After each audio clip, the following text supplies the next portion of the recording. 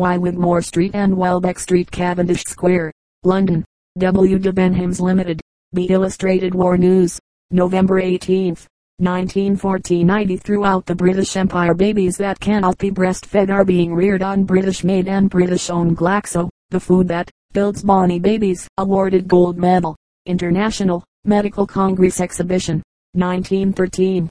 By royal appointment to the Court of Spain.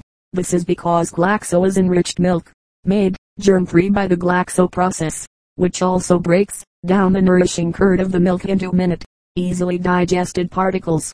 When mixed with boiling water, Glaxo at once forms a modified milk which is natural, not artificial nourishment, a complete food for baby from birth. While easily digestible, Glaxo is not pre-digested, and therefore promotes a healthy activity of the digestive organs without subjecting them to undue strain.